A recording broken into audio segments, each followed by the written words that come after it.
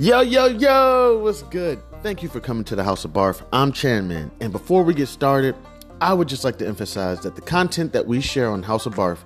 is for informational and entertainment purposes only. We are not financial advisors, and the information provided should not be considered as professional financial advice. Investing and financial decisions involve risk. It is crucial to do your own research or consult with a qualified professional before making any financial choices. The opinions expressed on House of B.A.R.F. are of our own and do not reflect the views of any organizations that we may be affiliated with. Please remember that past performance is not indicative of future results, and the financial landscape can change rapidly. Always conduct thorough due diligence and seek financial advice from a financial advisor tailored to your personal needs and circumstances. By listening to this podcast, you agree that the host and in the future, if we have any guests, are not responsible for any financial decisions you make as a result of the information presented on House of B.A.R.F. Now let's dive into today's episode.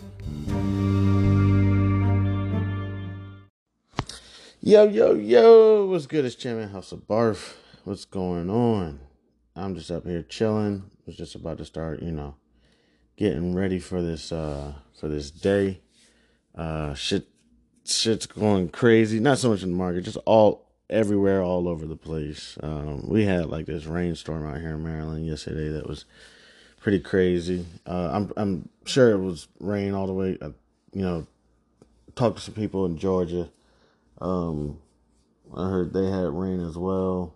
So I don't know how far it went. I ain't even ready to look at the news, the Weather Channel, see how far it went. So was dealing with that. Power went out. It appears it didn't go out too bad. I rolled out. I was like, man, I'm going over somebody's house that I know got power. I'm just gonna have to chill with them. And I'll figure everything else out tomorrow. So I was dealing with that, and then piece of good news. Somebody reached out and was like, "Hey, we want you to fill out some. It's this Form U4. It's Uniform Form U4. Essentially, it's like a disclosure form. Basically, just shit. I got this cryptocurrency shit going. I mean, not cryptocurrency. Forex shit. I was doing pretty good on it, but it happens. You do pretty well and then don't, So try to figure out what to do about this. But it's all good. Seriously, still just learning Forex. I am playing with a little bit more money now. At first I was just playing with a couple $100. I have put a couple more dollars in there. I'm playing with a couple more dollars now. It's still nothing too crazy because I more so just want to get the feel for the market. I haven't completely lost everything yet though. So, that's letting me know that I got some type of grasp on this, not really good, but some type of grasp. I have some idea of, essentially it's trading, buy low, sell high, buy low, same old, nothing too much, but trying to take the news and whatnot, like what changes currencies? Is it, the economic data? From my experience, from what I'm just seeing right now, it's technical analysis. This is all really Forex is. It appears economic data doesn't have that much of effect on, I could be wrong. Maybe I just don't understand.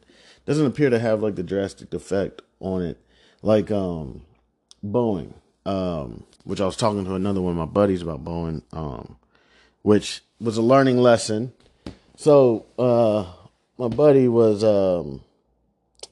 selling calls, essentially a covered call, was selling calls on Boeing and rolled a call, essentially like a year out, something. It was a while out. You know what I'm saying? And received probably about $60 in premium. And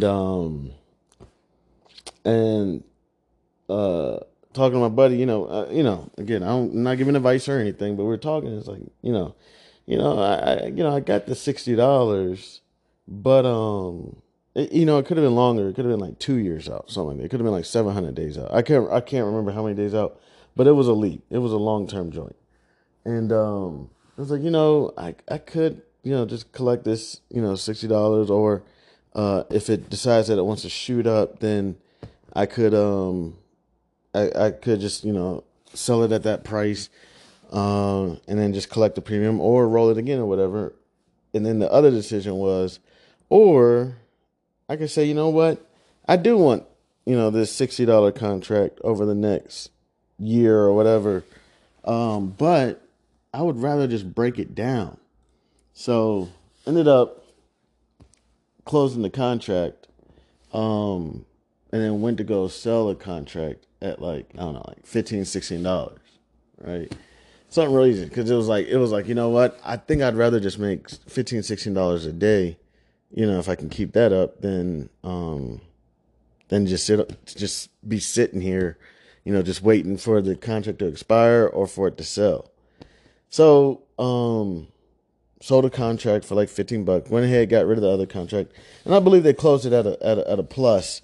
Now, when you rolled it, of course, the reason why you rolled it was the contract was at a loss. You know what I'm saying? So, to get to 60, so previously, a contract may have lost, $30 or $40 or something, and was like, you know what, I'm gonna go ahead and roll it and try to.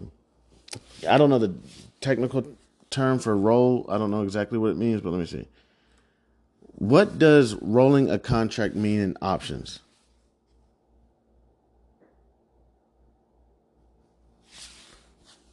Let me see one more time. What does rolling a contract mean with options? According to TradeStation, rolling options is the practice of moving from one call or put on a certain stock to a different call or put on the same stock. It involves exiting the current position and immediately entering a similar position. The underlying stock or exchange traded fund remains the same. So essentially, that's essentially what happened. So the call, like I believe Bone shot up, and the call lost money, and it was like, you know what? Instead of just going ahead and letting this go, I'm gonna go ahead and roll it, and rolled it. So the first contract probably lost like $30 or something, and again, you multiply everything by 100. So rolled it and was sitting on it and was just kind of like, I think I could, get those funds back just daily, just selling contracts, $15, $16 a day. Do that throughout the year. There's approximately 250 days, trading days in the year. And essentially I'll get that bread back. And it was like, hey, that's a strategy. Well, we learned what kind of happens with that strategy. So when you sell a contract, your max premium, essentially your max gain is the premium. So sold that contract, $15 or whatever. Boeing has a door that blasts off midair, leaving a gaping hole. I'm kidding. I was reading an article about it, and that's like the words they used. I'll see if I can find it. Here, let me see if I can find it. So sells a contract, $15. Well, Boeing goes completely down. Max gain, $15. Whereas if would have left the other contract that you rolled, which part of the strategy of rolling the contract is to hold it, a few days out towards, expiration. And we'll go over all this stuff with the expiration and everything. So Boeing, takes a nosedive, and the max gain, $15, $16. I know that had to hurt, because if it would have left that other contract they got $60 on, the max gain is $60. You know what I'm saying? So with Boeing taking that nosedive, easily the contract could have covered, let's say that Boeing dropped 13%. It could have easily covered, a partial amount of those percentages, because again, there's still time decay. The contract was a year, 2 years out, so there's still time decay. It wouldn't have covered everything. You know what I'm saying? But let me see if I can find that that article on Boeing, man. They went in. Let me see real quick. Where's the live news? What was that yesterday? Let me see if I can find it real quick. Let's see. Here's one article. Boeing CEO reportedly admits errors, vows transparency after Alaska Air mishap. Boeing's... No, this wasn't it. Let me see. When was the gaping hole yesterday? The 9th? Let me see. Real quick. Oh, there were so many articles that came out yesterday. Gosh, darn. I know I'm close. Issue emergency landing. There was this article, man. It was kind of funny, man. They were like, the Boeing 747, whatever, gaping hole in midair, loses parts. Oh my gosh, it sounded so bad. Like, give me 1 second.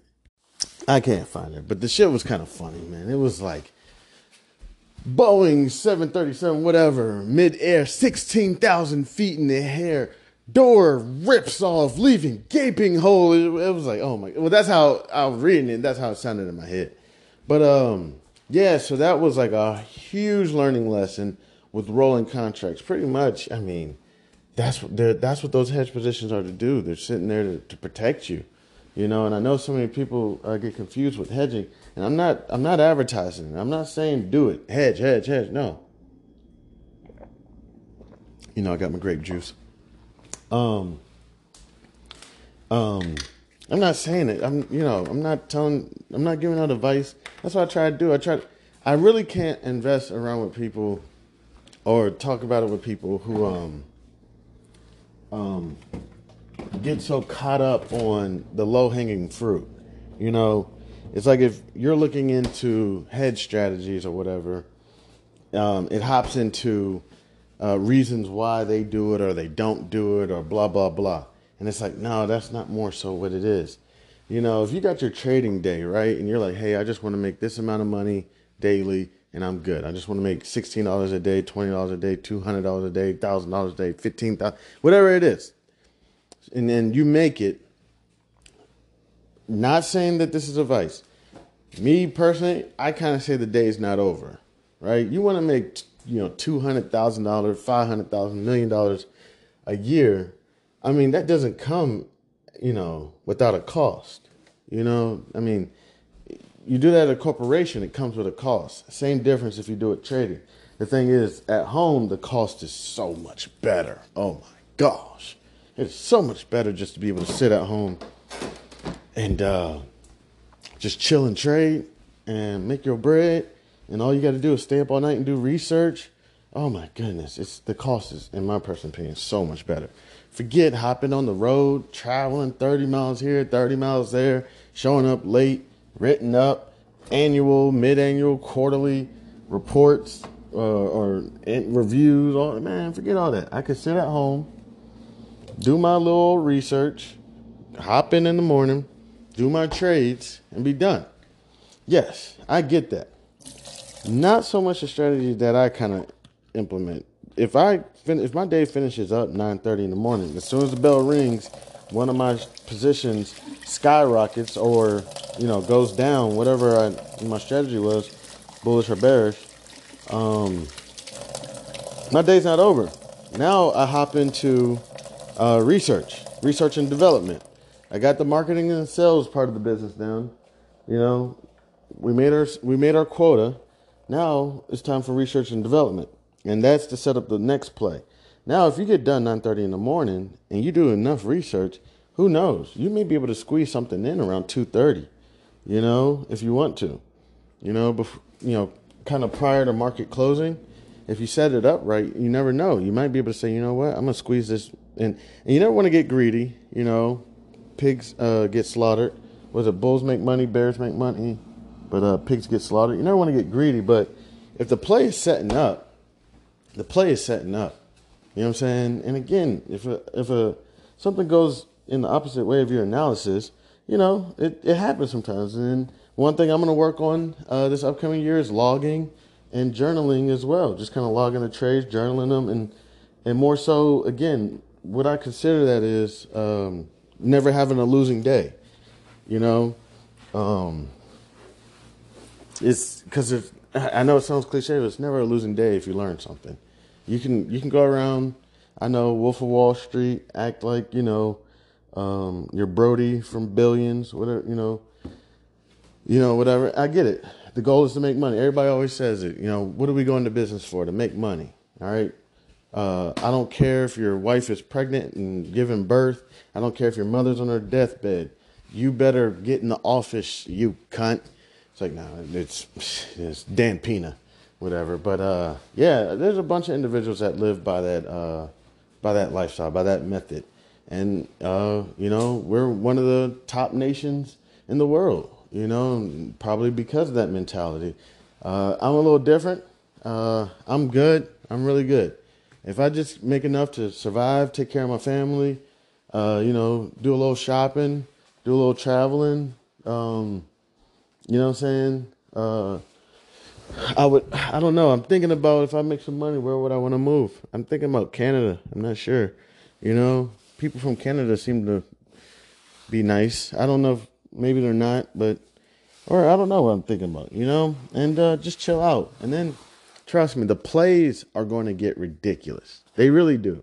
Once you're in the swing of it, the plays, I mean, I'm not trying to sit here and say, please, if you ever run into anybody talking about, oh, it's guaranteed. Everything's guaranteed. No losses, all wins, 90% gains, no losses, or whatever. I'm sorry. Me personally, I say run away. Run the fuck in the opposite direction.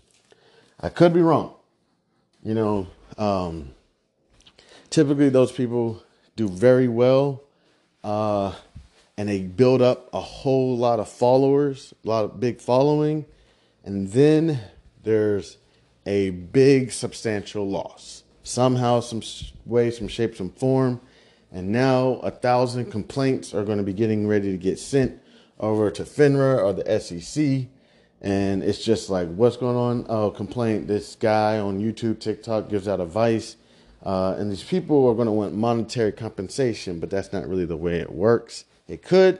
I mean, generally, typically, that's not the way it kind of works. More so, it's protecting the integrity of the industry. Now, if this individual didn't do anything wrong, then they can continue to do what they're doing. They can continue to give out advice or whatever, just as long as they're not giving out like advice, like buy this stock or something. I mean, it depends on like the words and stuff that they use. But that's kind of crossing over the line of advice. And if you give out advice, you have to be registered with a BD, a broker dealer. So yeah, but yeah, just I'm still out here just learning. But yeah, once you get really good, I mean, there's really, I don't know how to describe it without, again, when I say things like there's never a losing day, does not mean you don't take any losses. There's some people that literally take losses on purpose. They, I don't know, it could be a capital gains, capital losses type thing where they're trying to lower their income on the year. They made too much damn money. And they're trying to lower their income. So they may go ahead and take some capital losses on some stocks that they own or something. I don't know. That's when you talk to your tax advisor, your CPA, your CFA, whatever, and you get that all figured out. But when I say never take a losing day, it more so means as long as you learn something. You learn something. If you learn something, it's always a winning day. And is there ever a point where you're the expert? Fuck no. Why do you think people trade? This shit is fun. Because it's never the same thing every day. Literally, since I've been trading, and people can get on, oh, he's been trading for 15, 20 years. No, instead of having a bank account, I just put it in a brokerage account and I kind of manage it myself instead of putting in a bank account where they manage it for you and give you a small interest, which is fine. A lot of people right now are liquidating their whole portfolios and putting it in the banks to get that 5% interest, annual interest. And they're doing it for like a year and whatnot. Essentially, they're just probably putting it in a CD or something, and they're just giving you, you know what I'm saying? It's, who knows, or a short-term bond or something. I don't know what they're doing, but I'm just speculating. But, yeah, it's never a losing day when you leave the market and you learn something. And, on the other note, when you start getting really good at this stuff, you know what I'm saying?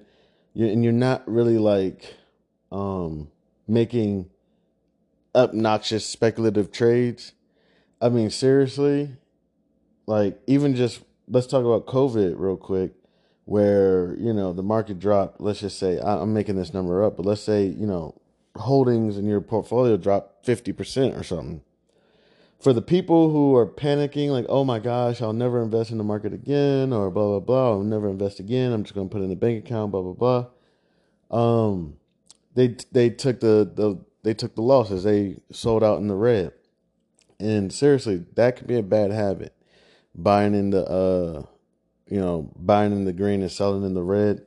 It can become a bad habit. And it's not some amateur thing. You could be an expert and fall into it. You know what I'm saying? If you go chasing capital gains, you know, I'm sorry to say it, don't go chasing waterfalls. Leave it to the rivers and the lakes that you're used to. Like that. I mean, that's really what it is. You know what I'm saying? Like, if you can really just kind of hold your positions, not saying that you don't rebalance and everything, that's one thing where I really feel like I messed up in the past 10, 15 years of trading, is that I was buying stocks and holding on to them for years because I was a long-term trader. But I didn't realize long-term trader, not long-time investor, holder of this company or whatever. Long-term trader, meaning my trades are 1 year and plus. Not saying that I can't take cream off the crop. If I would have had a stock go up 100%, I put in $100, I made $100.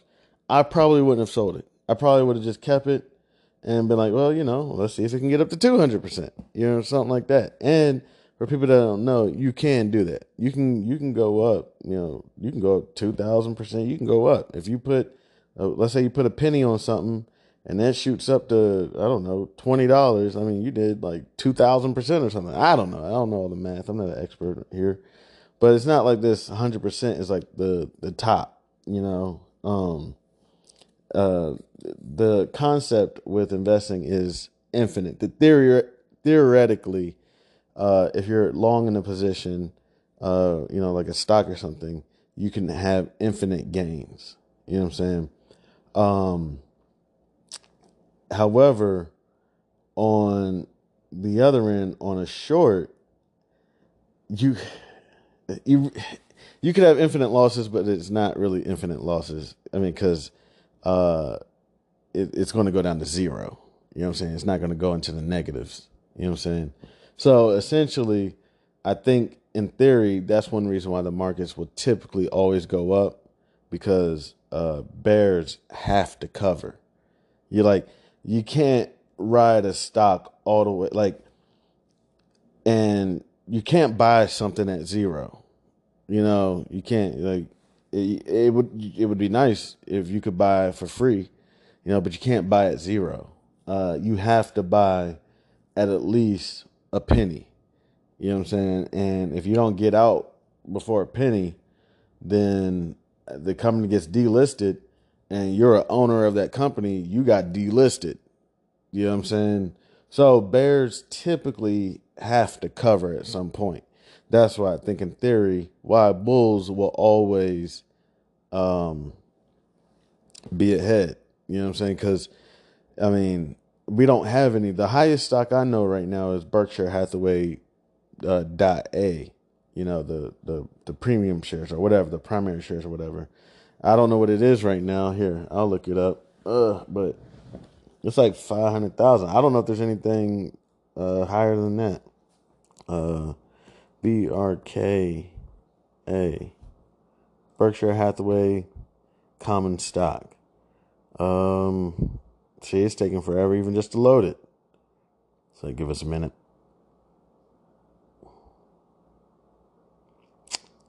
Damn, maybe it's just my internet. No, I gotta pay my bills because no, it's not my internet. I'm gonna try again. But oh crap, that's letting me know it's time. The market's about to open. Damn, I didn't even know I was talking that long. But yeah, actually, what's going on? I gotta reload my computer. But other than that, yeah, with the no losing days, I'm not trying to say like there's no losing days. What I'm trying to say is you're always learning something. And also if you're not pressed, so let's say you got a great company, right? Amazon, Google, whatever. And I'm not saying these companies are invincible, but it's a great company and you're down 50% on it during COVID or whatever. Right about now, you're probably coming out of it. You know what I'm saying? And if you were able to hold on, you know, you would be able to get out at a gain. You know what I'm saying? Not to mention if you were doing other things too, like doubling down or selling calls on it or whatever. You're able to get out at a gain. You know, compared to if you're like desperate for the money or not emotionally kind of sound when it comes to investing, you're kind of like no offense, kind of pretending that you're, you know, in a movie, you know, and on red days you're throwing your desk, and on green days you're popping champagne. Don't get it twisted. If I had myself like a $5,000 a day or something like that for me, and I know for some people that's probably normal, but for me, if I had like a $6,000 a day today or something, best believe I'm gonna spend some of it. You know what I'm saying? I'm gonna pay some bills, and then I'm gonna buy me a bottle or something, and I'm gonna chill and celebrate, man. It was a $6,000 a day. I can pay my bills. You know what I'm saying? So, yeah, you know, so that's what I mean. Like when you never really have a losing day. One, if you take some losses, you're learning something. But on the other end, if you're not pressed, you can chill out and you can kind of wait for the gains to come back around. And if you know you're in a speculative company, you knew that company was speculative anyways. So taking an L, I'm not saying this is advice.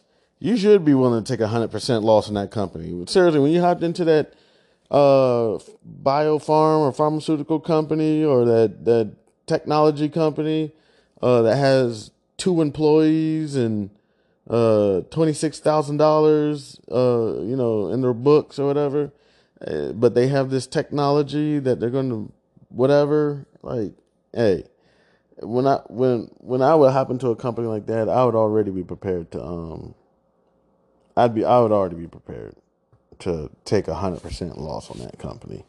You know, just saying. I don't know. It's not advice, you know. But yeah, this market's about to get ready to open. You know me right now, I'm trading on MRO, Marathon Oil. This Berkshire Hathaway thing is not, it's not. Here, let me just go to Google. How much is Berkshire Hathaway A shares worth? Well, she didn't say it.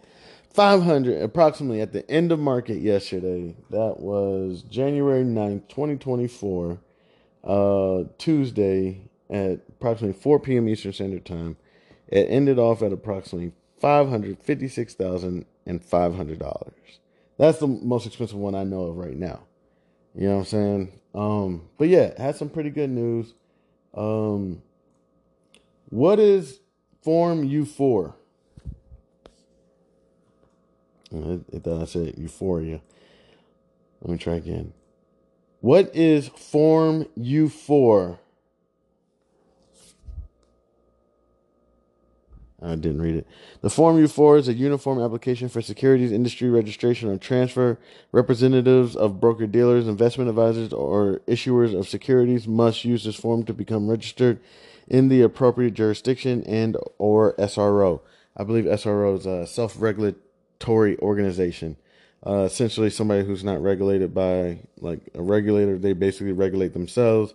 But even SROs, some way, some shape, some form, are held accountable somehow. Um, so yeah, I had a BD hit me up and was like, "Hey, could you fill out this Form U4 for us real quick?" Essentially, just asking questions like, "Yo, have you been in trouble? Do you have any misdemeanors or anything that you would like to tell us about?" There it goes. Anything going on? Blah blah blah blah blah. Filled it out, sent it to them, and they're like, "Yo, we're gonna hit you up in a couple of days." And I said, "All right, cool." So I'm gonna be spending these next couple of days going over, you know, um, questions in my head. Basically what could be asked at the interview. Name a time where you had a complicated customer.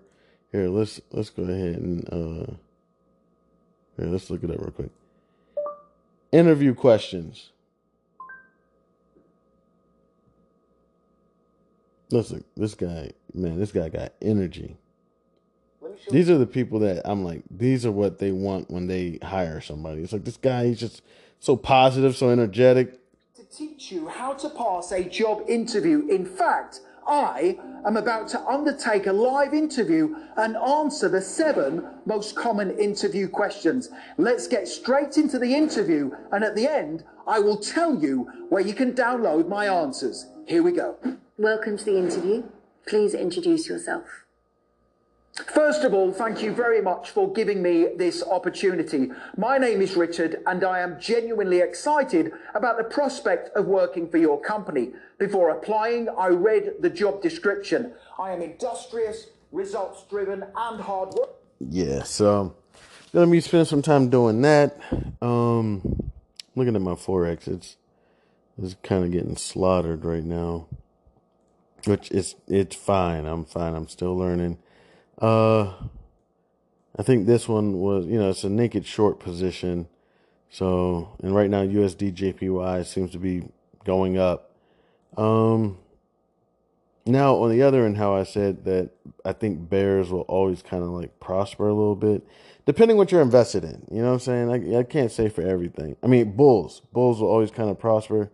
But again, it's depending on what you're invested in. Everything's not going to work out. But for the most part, I think the reason why the market will always prosper, besides if there's like some, nuclear attack or something like that, is because bears typically have to cover their positions to get their profits.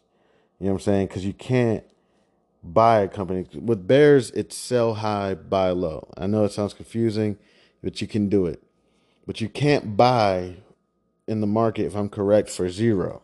It doesn't work that way. You have to buy for at least a penny. You know what I'm saying? So once you get down to that point, I'm not sure if that's correct or not. But we'll look it up. We'll look it up another day. I'm about to get into this market. I told you I'm trading on Marathon Oil and JetBlue. These will be the moves I make.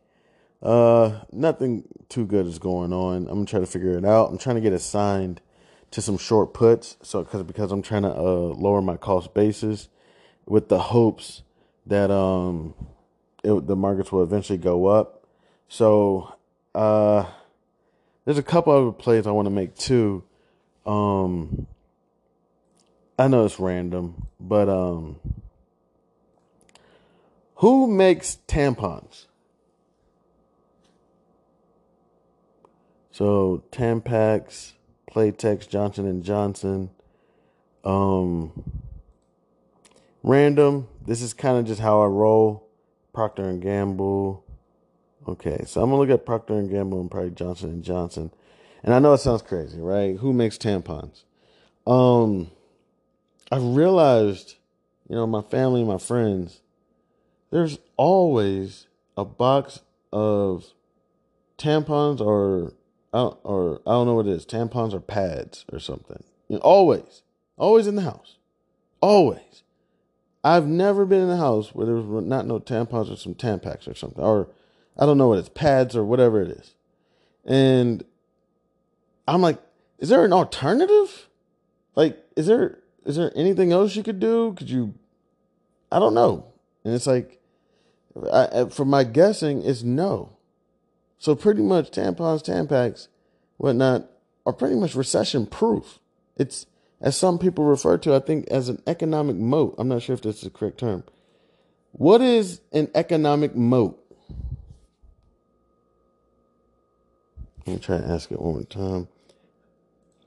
What is an economic moat? According to Wikipedia, an economic moat, often attributed to investor Warren Buffett, is a term used to describe a company's competitive advantage. Okay, so that may not be the correct term, but I'm like, okay, so maybe I need to get into some of these companies. I don't know if Unilever, or whatever, but I see Procter & Gamble, Johnson & Johnson.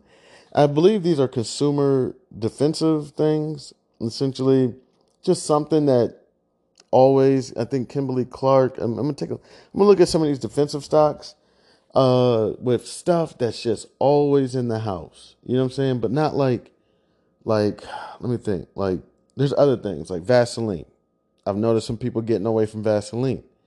I've noticed even paper towels. I've noticed that for a period of time, you can go without paper towels, without them being in the house. What else? Baby powder. For a period of time, people are like, hell nah, don't bring that baby powder around me. I don't know if people be using a lot of baby oil much anymore. But some of these things I'm like, yeah, that we thought was in the house all the time, not so much. And one thing about tampons or Tampax or whatever, pads or whatever, I don't know what they're called.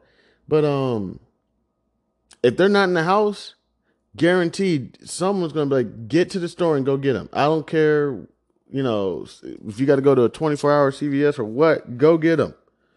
Paper towels, you'll just be like, all right, I'm good. Vaseline, just pass me the shea butter. You know what I'm saying? Baby oil, just pass me the shea butter. Vaseline or whatever, you know what I'm saying? There's so many alternatives. Toilet paper, man, we could use leaves. You know what I'm saying?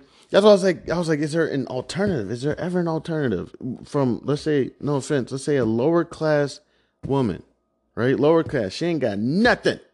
Nothing. Is there just, what's her choice? You know what I'm saying? Is like, could she use a face cloth or could she use toilet paper? You know what I'm saying? Something like that. And it's like, no. She could get some pads. No, that's not what I'm asking. I'm saying, is there from the pads or from the other thing, is there an alternative to that?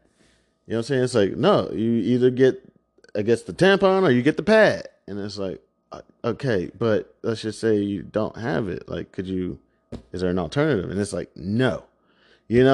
So I'm like, okay, well then in that case, I think I may have an idea. I think I'm going to go ahead and hop into this Procter & Gamble family or see if Playtex is public or Johnson & Johnson, which I believe, these are defensive. If I'm correct, these are defensive. I'm not sure I don't know exactly what they're called.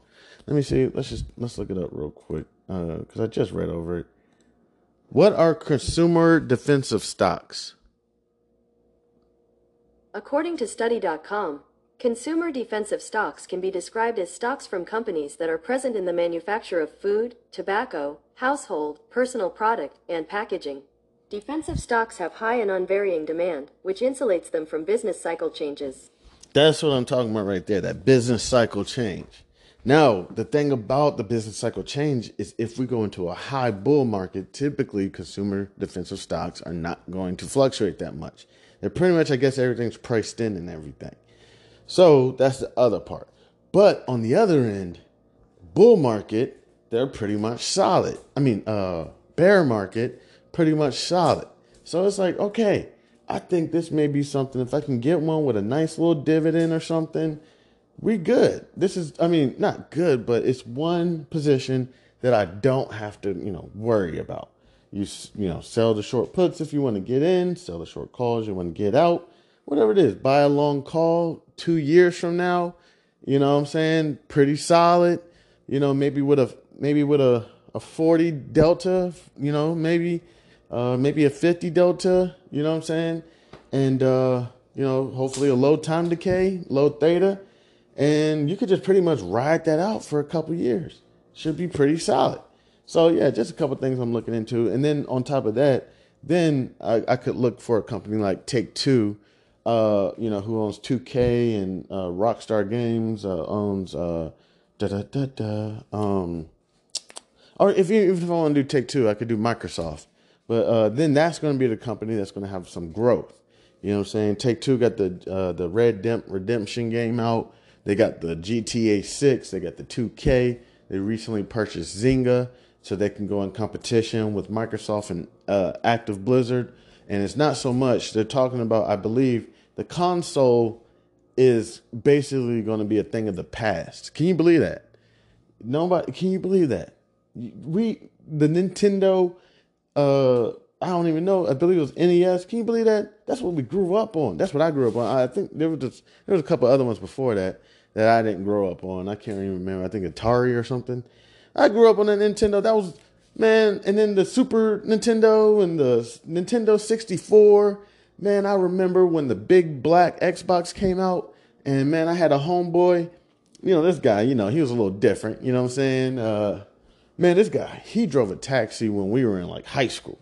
Like, like freshman in college. Like, he was driving a taxi because he was like, man, like, I don't got no car. So, and to get the taxi was like $300 a month. You know what I'm saying? So he was like, yeah, I just drive this taxi.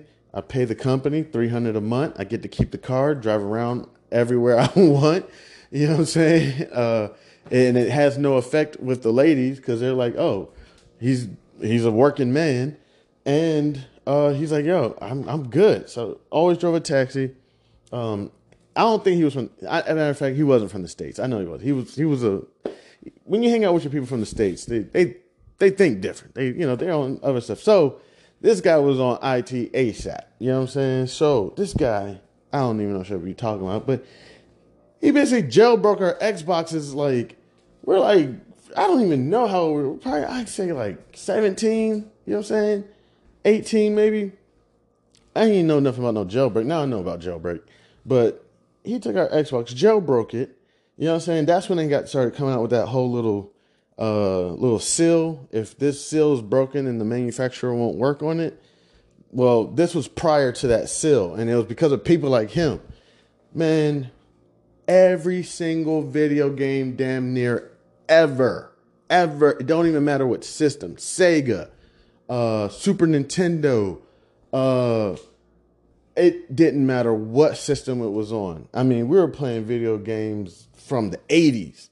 You know what I'm saying? Any game you thought of, man, people loved my Xbox.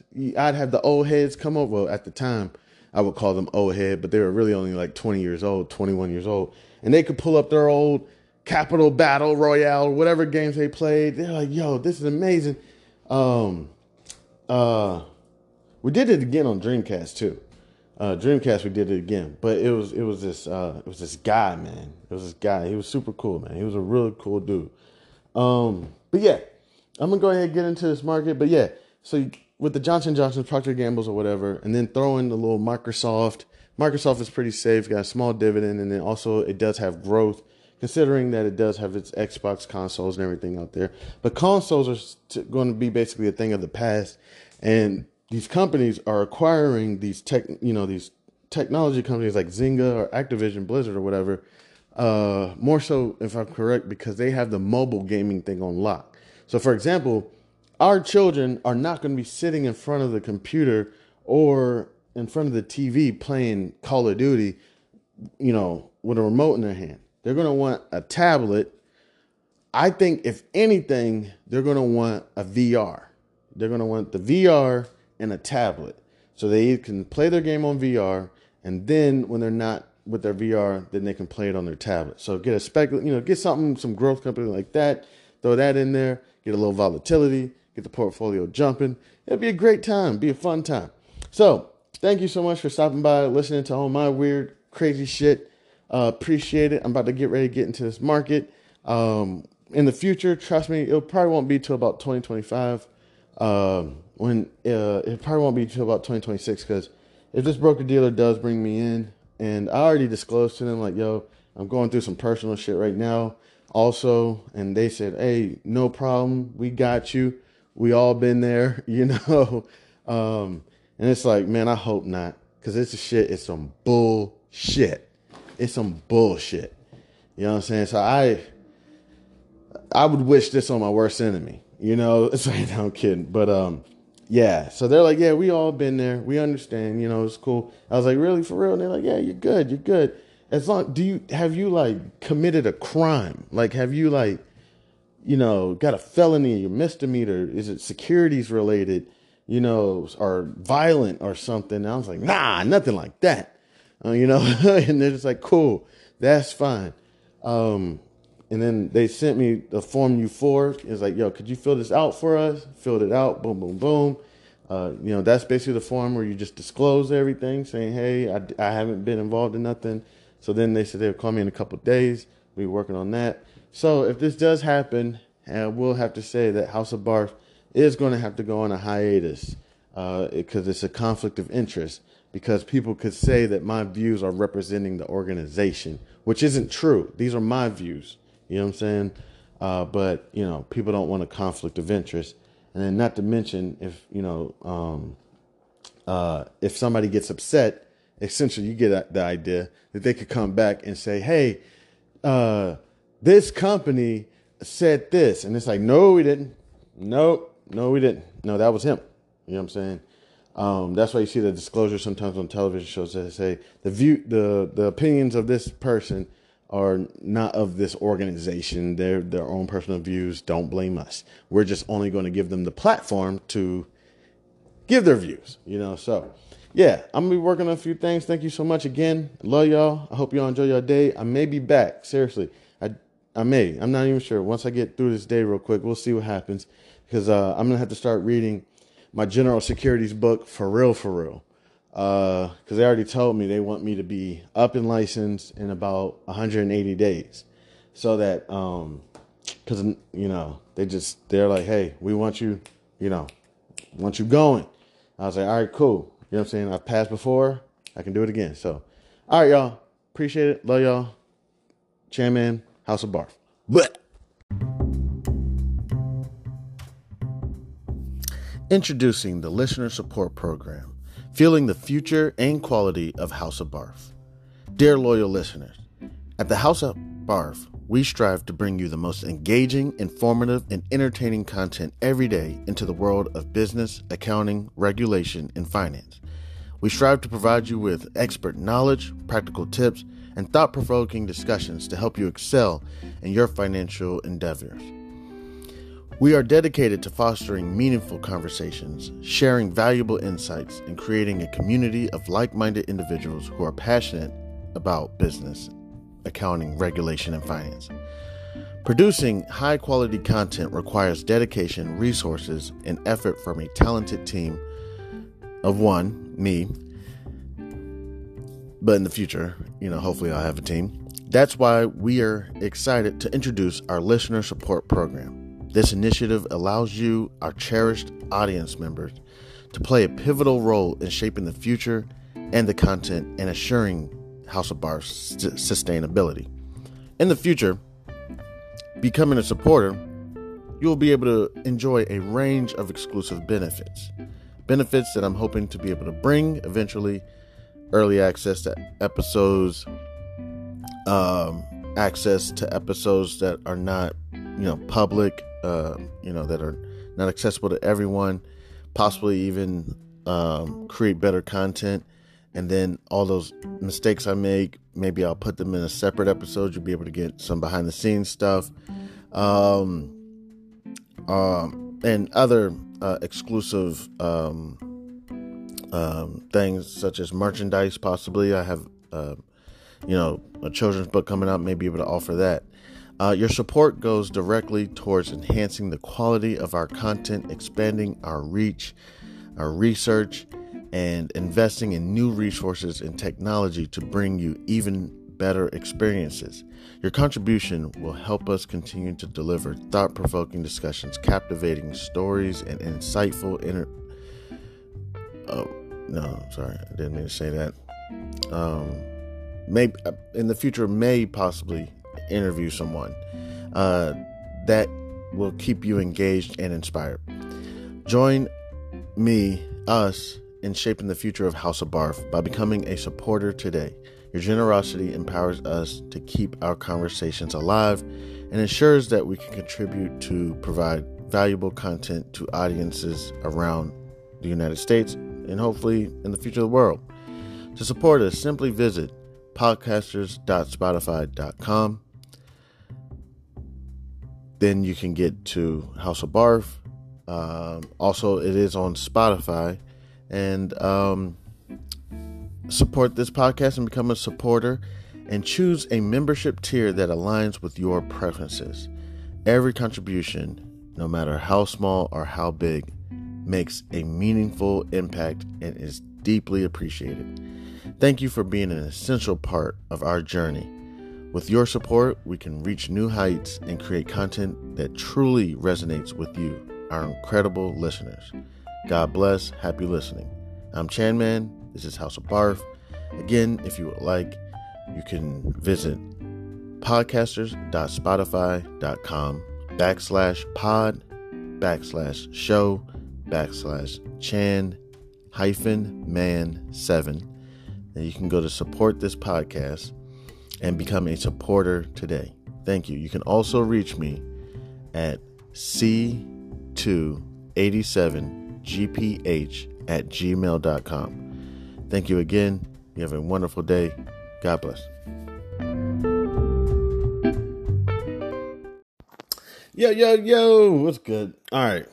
Let me not be like that because I'm trying to focus on the market, but what's the point? All right. So I don't even got nothing to hold this phone up. All right. I'll try to do it anyway. So after reading that chapter yesterday on fundamental analysis and everything, technical analysis, I'm not saying I'm an expert on, nowhere near, but I feel like, to an extent, kind of got a grasp on technical analysis, and you can always dive deeper and deeper into the butthole of the beast so you can understand every little intricacy of every movement, any movement that's made anywhere. But at the end of the day, I mean, you still got people who, the institutions on the back end. I mean, they even got these things called dark pools, where essentially you can't even you don't even know what's going on until the trades are done and over with. You know what I'm saying? So at the end of the day, it's not saying that you'll never know, but we're never going to know everything. Let me never say never, but so I'm like, okay, let me do a little research on fundamental analysis. So after doing the research on fundamental analysis, I kind of want to apply the knowledge. So I'm going to pull up the companies that I've been invested in. And so looking at MRO, Marathon Oil, I'm going to pull up the last, let's just say 180 days. And technically, it looks like it's at fair market value, or it's on the lower end. The lowest it's been in 180 days is $21.63. Currently, it's at $23. It's approximately 9:51 a.m. Eastern Standard Time, January 10th, 2024. Wednesday. Yeah, you know what I'm saying? It's really at fair market value. It's up from the lows. Technically, it looks like a pretty good, it looks like it's at support levels.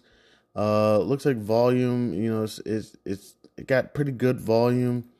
It looks like it pretty much may go down just a little bit more, maybe a little bit more, but not much more. Let me go ahead and do the 1 year.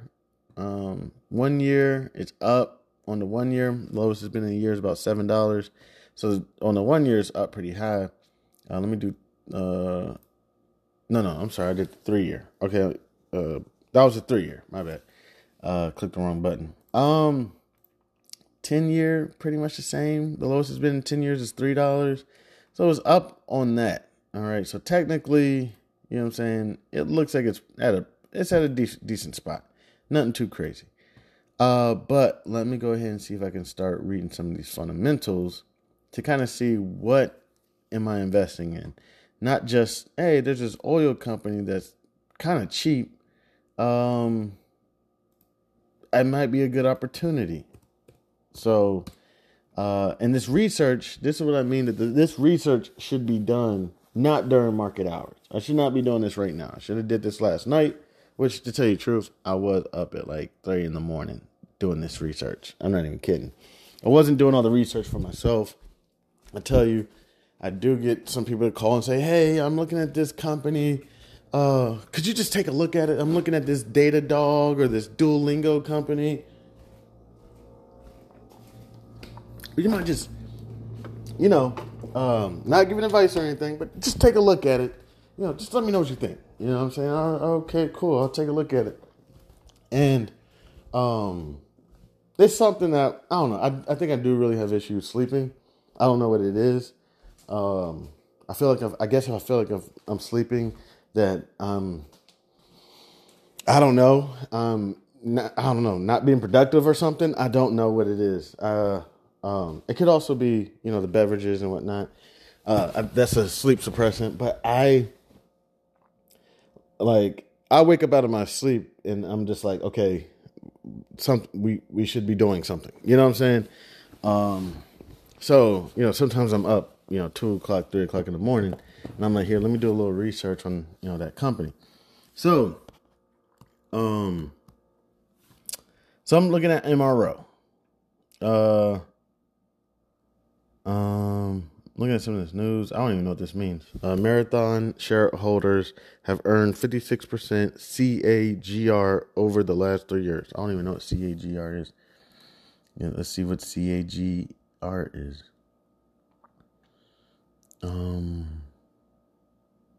Okay. But yeah, I'm going to see, this is the reason why I kind of want to put the phone down so I can read, because I want to know what they're talking about. Let me see if I can, my read aloud tool is not working, but let me see if I can. Why is my read aloud tool not working? Yeah, let me see if I can figure out something so that we can read this together.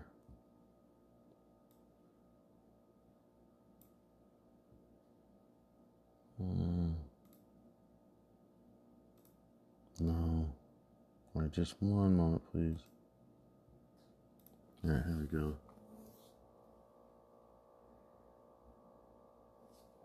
It might seem bad, but the worst that can happen when you buy a stock, without leverage, is that its share price goes to zero. But when you pick a company that is really flourishing, you can make more than 100%. To wit, the Marathon Oil Corporation, NYSE, MRO, share price has flown 266% in the last 3 years. Most would be happy with that. In the last week, shares have slid back 1.3%. Now it's worth having a look at the company's fundamentals too, because that will help us determine if the long-term shareholder return has matched the performance of the underlying business. View our latest analysis for Marathon Oil. While markets are a powerful pricing mechanism, share prices reflect investor sentiment, not just underlying business performance. One imperfect but simple way to consider how the market perception of a company has shifted is to compare the change in the earnings per share, EPS, with the share price movement. Marathon Oil became profitable within the last 3 years. Given the importance of this milestone, it's not overly surprising that the share price has increased strongly. You can see how EPS has changed over time in the image below. Click on the chart to see the exact values. All right, I think I'm okay. All right, let me take a quick look. I'll take a quick look real quick. All right. So earnings per share has been going up.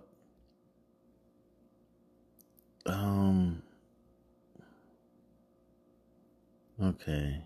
Here, I'll take a look at that in a second so I can understand their graph. All right.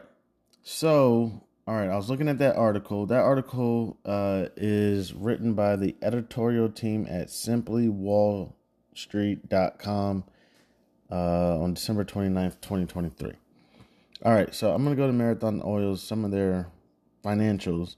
Just, excuse me, take a look. All right, so total revenue. I'm just going to go back up. Goodness gracious. I'm not sure if this is quarterly or annually. It looks like it's quarterly. Oh, no, this is annually. No, this isn't.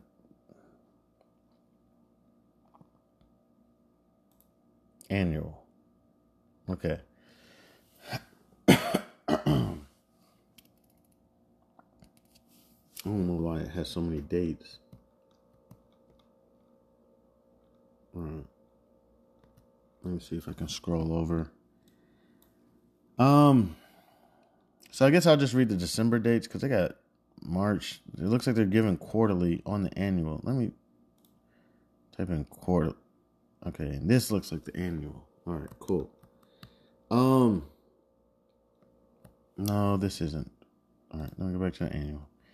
All right, so I'll just read like the December dates. In December 2020, their total revenue was approximately, and I need to know if this is in the millions or this is in the thousands. All right, so what's that? 3 million, and I believe what you do is you take 3 million and you times that by 1,000, if I'm correct. So about 3 billion, if I'm correct. I'm not sure. These prices, I'm just going to say it like this. These prices are in the thousands, okay? And I'm just going to read what's on the screen.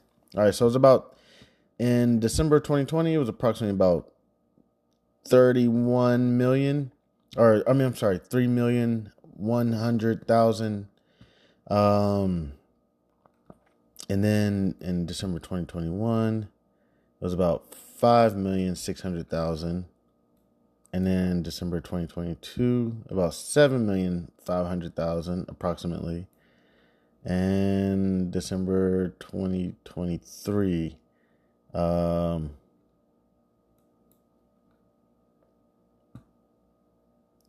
I guess that information hasn't came out yet. So essentially, year over year, it's increasing. It does look like in September of 2023, it did drop down to approximately 6.4 million.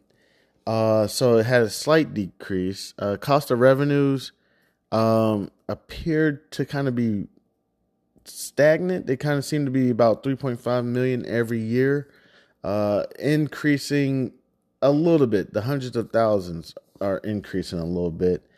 Gross profit actually seems to be possibly decreasing over the course of time, but it's somewhere always between about 2.8 million and 4 million, but over the years it kind of has been decreasing a little bit. That's the gross profit.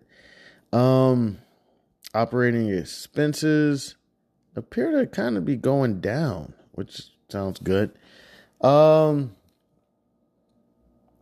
The earnings before interest and taxes and earnings before interest, taxes, depreciation, and amortization appear to kind of the EBIT appears to be kind of stagnant. Or actually, it's gone down. It's gone down.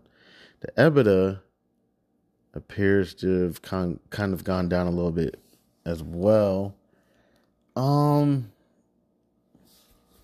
The revenues over the last few years appear to have increased over the last few years. However, the earnings over the last few, they had a rough one in 2020, but it looks like it's gotten a lot better in 2022.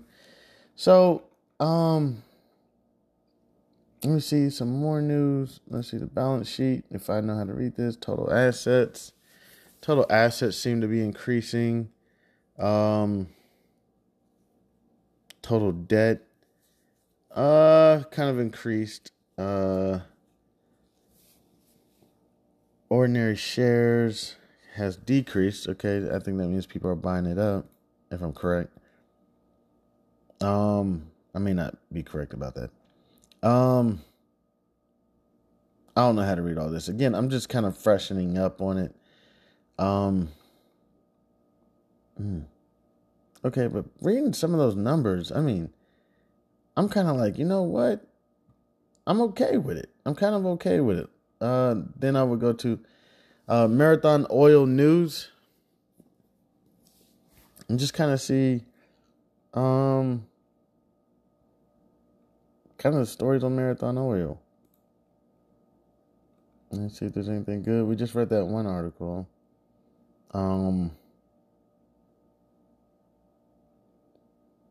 Yeah, no. Do option traders know something about Marathon Oil that we don't? Let's see. Investors in Marathon Oil need to pay close attention to the stock based on moves in the options market lately. This was written back in December. That is because the January 19th, 2024 $1 call has some of the highest implied volatility of all equity options today. Okay. So, I'm kind of okay with the Marathon Oil move. Now, let me check one more with y'all real quick. And then I'm going to put this down for a little bit. JetBlue.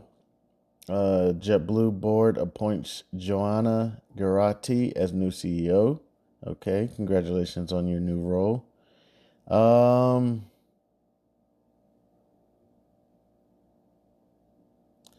Why is JetBlue stock in a tailspin today? Okay. Let me look at some of these numbers. P ratio, nothing. I'm assuming because it doesn't have earnings.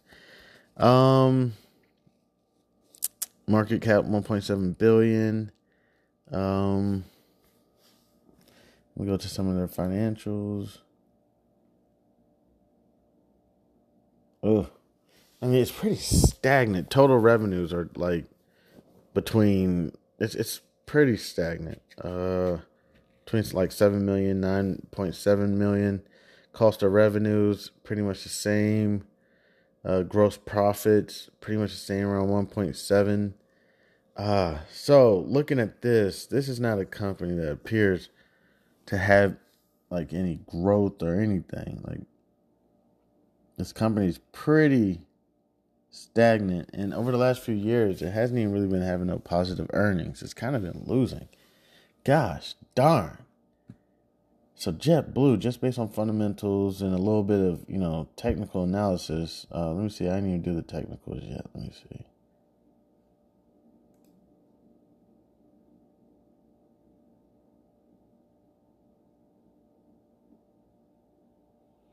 Let me see real quick. My bad. Some say I used to be crazy. Some say I used to be dumb. The earnings per share, kind of over the last few years, has kind of been decreasing. The book value has kind of been decreasing. So JetBlue, and even the first day I got it, just wasn't it. You know what I'm saying? I mean, first day I got it, it was like it lost a contract with like American Airlines or something. So JetBlue is, for me right now, is not it. Even though it's like at ultimate lows. It's like at ultimate lows. You would think there's only one way from here, right? But let me look at the technicals real quick. Yeah, I didn't even get around to doing that.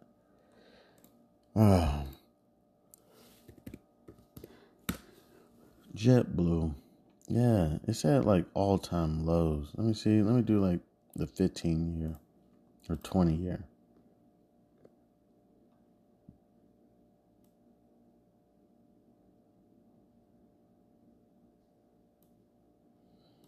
Yeah. Sorry, I'm sitting here. I'm looking at them. The lowest it was in 20 years was $2.81. Currently, right now, it's approximately 10:07 a.m. Eastern Standard Time, January 10th, 2024. It's at approximately $5.10. And the highest it was over the last 20 years was like $27.36, which is amazing. You know what I'm saying? If things can turn around. But, what news is it that's going to turn this around? So, all right, y'all. I'm going to go ahead and take a quick break. I'm going to go ahead end this real quick, and I'm going to try to hop into this market and try to get things figured out. If there's anything that stands out to me or pops out at me, I'm definitely going to touch base with y'all and let y'all know what's going on. All right. Well, if there's nothing else, thank you all so much for stopping by, kicking it with your mans. I'm Chanman, and this is House of B.A.R.F. I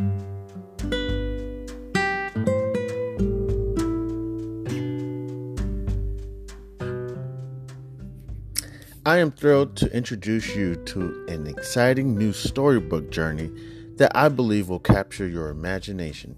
Allow me to present Langston Mankson's Kool-Aid Stand Adventure, a compelling short story that promises to transport you to a world of interest, excitement, and learning.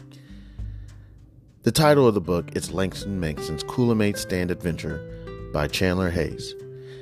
In a world of colorful imagination and captivating stories, a new children's book has emerged to empower our young minds with crucial life lessons, life skills, and financial literacy. Langston Mankson's Kool-Aid Stand Adventure is a cheering short story written by a talented Black author who understands the importance of equipping our youth in the early stages of life with the tools they need to navigate the realm of money, savings, and smart choices. Meet Langston Mankson and his imaginary best friend, Zonky, a pink elephant, two curious souls who embark on an adventure around the vibrant landscape of Wichita, Kansas, where Langston Mankson sets out to accomplish multiple goals and is met with obstacles that he must overcome. Langston Mankson and Zonky discover valuable lessons of talking about finances in the home in order to gain knowledge. Langston Mankson, with a little bit of confidence, the guidance of supportive parents, the help of community members like Mr. Tiller, and his imaginary best friend Zonky, Langston Mankson learns about the value of money and how to save, the importance of making thoughtful spending decisions, the significance of thinking outside the box when met with challenges with money, and the joys of sharing with others. Through relatable experiences and engaging storytelling, young readers are introduced to the fundamental concepts of money, such as earning, saving, and spending responsibly. Langston Mankson set savings goals, teaching children the importance of planning for future needs and dreams. The book celebrates diversity and the different perspectives on money, shedding light on its role in different people's lives. The characters' interactions emphasize the joys of serving others, the gift of sharing, and making a positive impact in their community. The pages of Langston Mankson's Kool-Aid Stand Adventure come to life with vibrant illustrations. The colorful and imaginative visuals not only captivate young readers, but also enhance their understanding of complex financial concepts. Langston Mankson's Kool-Aid Stand Adventure is coming soon to bookstores and online realtors. It is a must-have addition to any child's library, fostering essential life skills while sparking the joy of reading. Empower the young minds in your life with the gift of financial literacy and imagination. Join Langston Mankson, Zonky, family, and friends on their extraordinary journey of running a drink stand to set them on the path of a brighter future. Your opinion means a great deal to me. I would be honored if you would consider exploring Langston Mankson's Kool-Aid Stand Adventure and sharing your thoughts. Your feedback could play an invaluable role in shaping the future of this project. If you have any questions, comments, or would like to discuss the book further, please don't hesitate to reach out to me. Your support in spreading the word about Langston Mankson's Kool-Aid Stand Adventure would mean the world to me, and I deeply appreciate your consideration. I am a passionate advocate for financial literacy. Me, Chandler Hayes, and am excited to join the community of storytellers. With a background in finances, I am driven to inspire children to embark on their own adventures of learning and discovery through the power of literature. Langston Mankson's Kool-Aid Stand Adventure is a heartfelt endeavor to promote financial literacy in a fun and accessible way. As a Black author, I'm committed to providing children of all backgrounds with the tools for success, and I am proud to contribute to a more financially informed generation. Thank you for taking the time to explore this advertisement, and I look forward to the possibility of sharing this extraordinary literature adventure with you. Please feel free to contact me. You can reach me at the email c287gph@gmail.com. All right, thank you. Warmest regards. Have a great day. God bless.